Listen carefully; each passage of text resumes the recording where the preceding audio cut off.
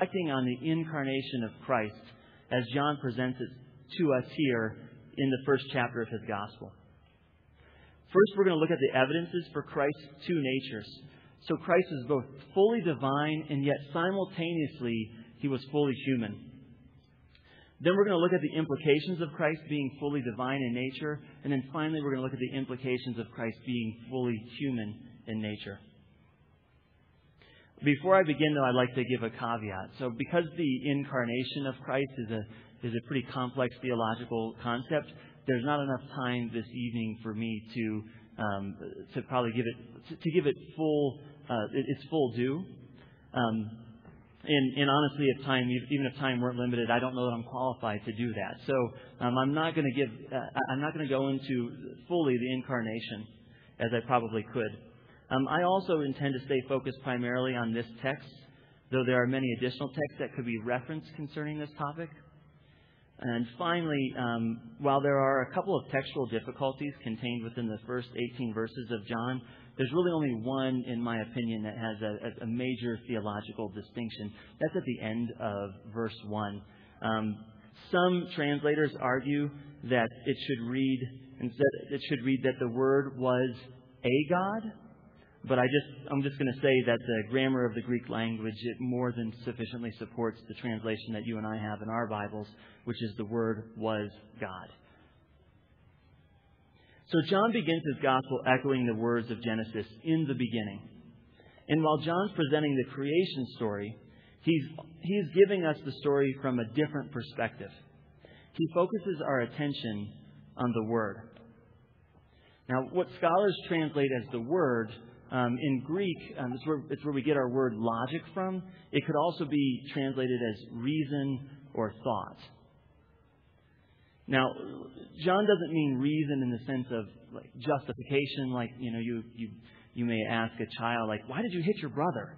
We're not looking for that type of reason or a justification for something, but instead, what he's saying is that in Jesus Christ, all reason and logic are there in one being, as opposed to these abstract concepts that the Greek philosophers of John's age would have discussed when they talked about the Word.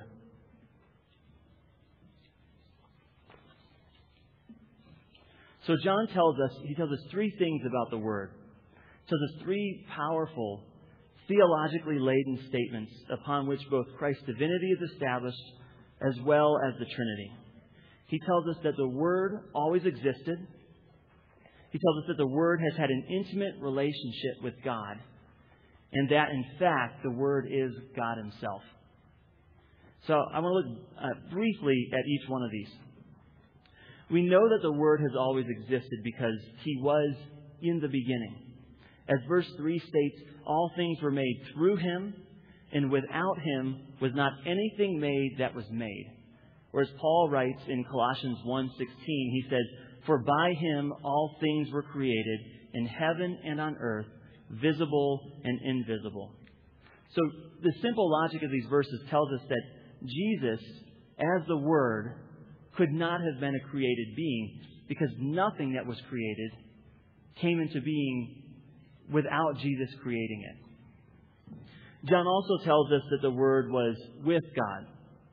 That is, that He existed from the beginning in a close personal relationship with God. It's similar to our modern expression when people say, are you with me? Or, are you with me or are you against me? What he means is that God the Son and God the Father are unified in one person. They're not two separate people. They're not two people who just agree on a lot of things all the time. But they are unified in one person. In fact, John tells us that not only are they the same person, but he tells us that the Word was God, thereby eliminating any possible ambiguity about the divinity of Jesus. So having established that the Word was God Himself, and the fact that the Word to which he is referring is Jesus Christ, because in verses 6 through 8, he talks about John the Baptist, and we know that John the Baptist was there to bear witness for Jesus Christ, the coming Savior. And we also know that in verse 17, John references Jesus Christ specifically. So having established that, he then goes to verse 14 and he talks about the Word became flesh. It's a powerful statement.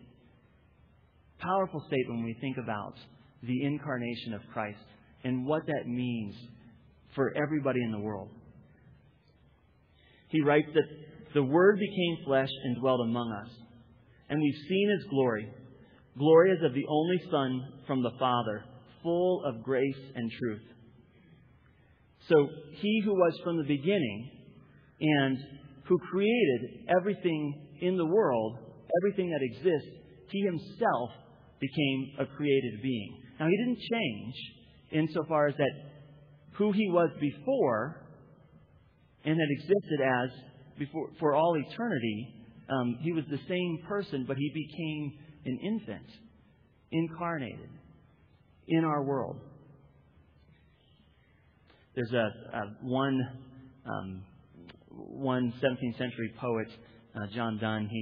He writes a poem about this actually, and he uses a phrase, and he was addressing Mary, and he's talking to Mary, and he says, "You have become thy Maker's maker." Pretty interesting way to put it when you consider the incarnation.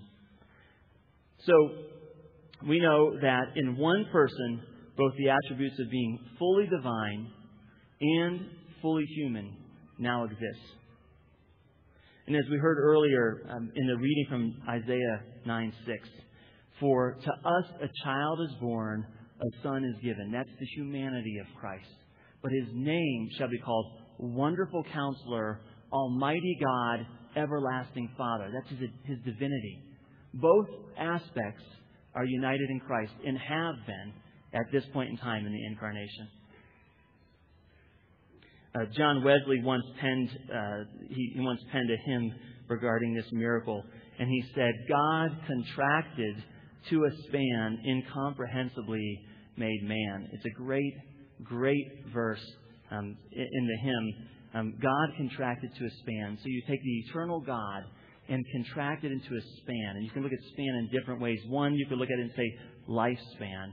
God was contracted into a lifespan, 33 years on this earth. Or the span has another meaning. It's the distance between the end of your thumb and your forefinger, or just about the right distance to hold a baby in your hand. Pretty powerful hymn. Having established the Word as God Himself and the fact that the Word to which He is referring... let me change my page. Sorry. So having affirmed that these two natures exist in the person of Jesus, what are the implications for His divinity for us? So verse 4 tells us that Jesus is life and light. Not only is Jesus the origin and creator of all physical life, but He's the origin of spiritual life as well. As Jesus tells us in John 8, verse 12, "I am the light of the world. Whoever follows me will not walk in darkness, but will have the light of life." Though we may look at our world and read in the news about the brokenness of humanity and the darkness that pervades our world in so many ways, we read about the sins of individuals. We read about the tragedy in Connecticut a little over a week ago. We read about child abuse, or maybe we read even just about simple things such as neglecting to love our neighbors as ourselves. Jesus offers a light that cannot be overcome by this darkness, and He beckons each of us to follow Him. So furthermore, because He is eternally existent with God and is God, we know that in Jesus there can be no imperfection. It's a critical concept for us to know when we consider His death on the cross. Though we read in Matthew 4, we see Jesus being tempted by Satan. We know that in His very nature He is God, and He's incapable of sin. And this brings us to the importance of the incarnation and its implications for us. Jesus Christ, in whom the whole fullness of deity dwells bodily, entered our world through the miracle of a virgin birth. While there are many implications regarding His incarnation, there are really just three that I want to focus on tonight. The first one, Christ knows sinners, though He Himself never knew sin. As one commentator puts it, although Christ was without sin, He was born under the law, not only as one obligated to fulfill it, but also as one identified with sinners who are under the curse of the law. This identification extends all the way from Bethlehem to Calvary, where the record of debt that stood against us with its legal demands was set aside, having been nailed to the cross. He's not a distant God, nor is He unacquainted with suffering or sorrow. Instead, He received the punishment for all sins, so that God the Father can look at us as if we have no sin. Second, the incarnation of Jesus is a call to mission for all who believe. One commentator writes about the incarnation.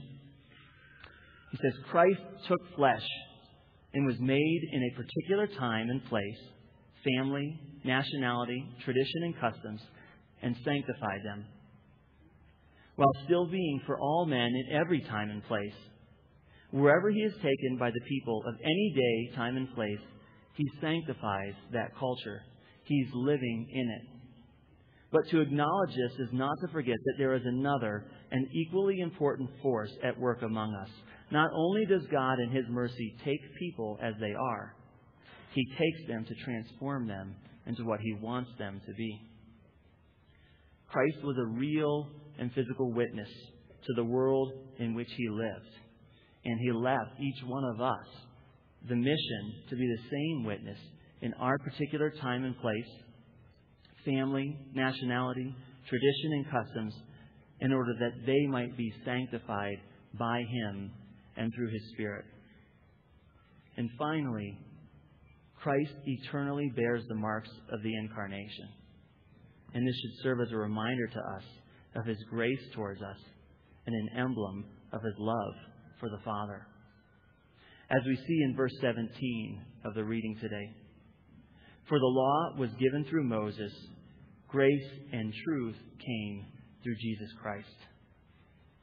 It's this grace and truth that we recall at Christmas time. Not only the story of Christ's birth, but the plan from the beginning of time that His physical birth would purchase eternal life for all who believe in His name. As Ben Jonson wrote in the poem I shared earlier, can man forget this story? Let's pray.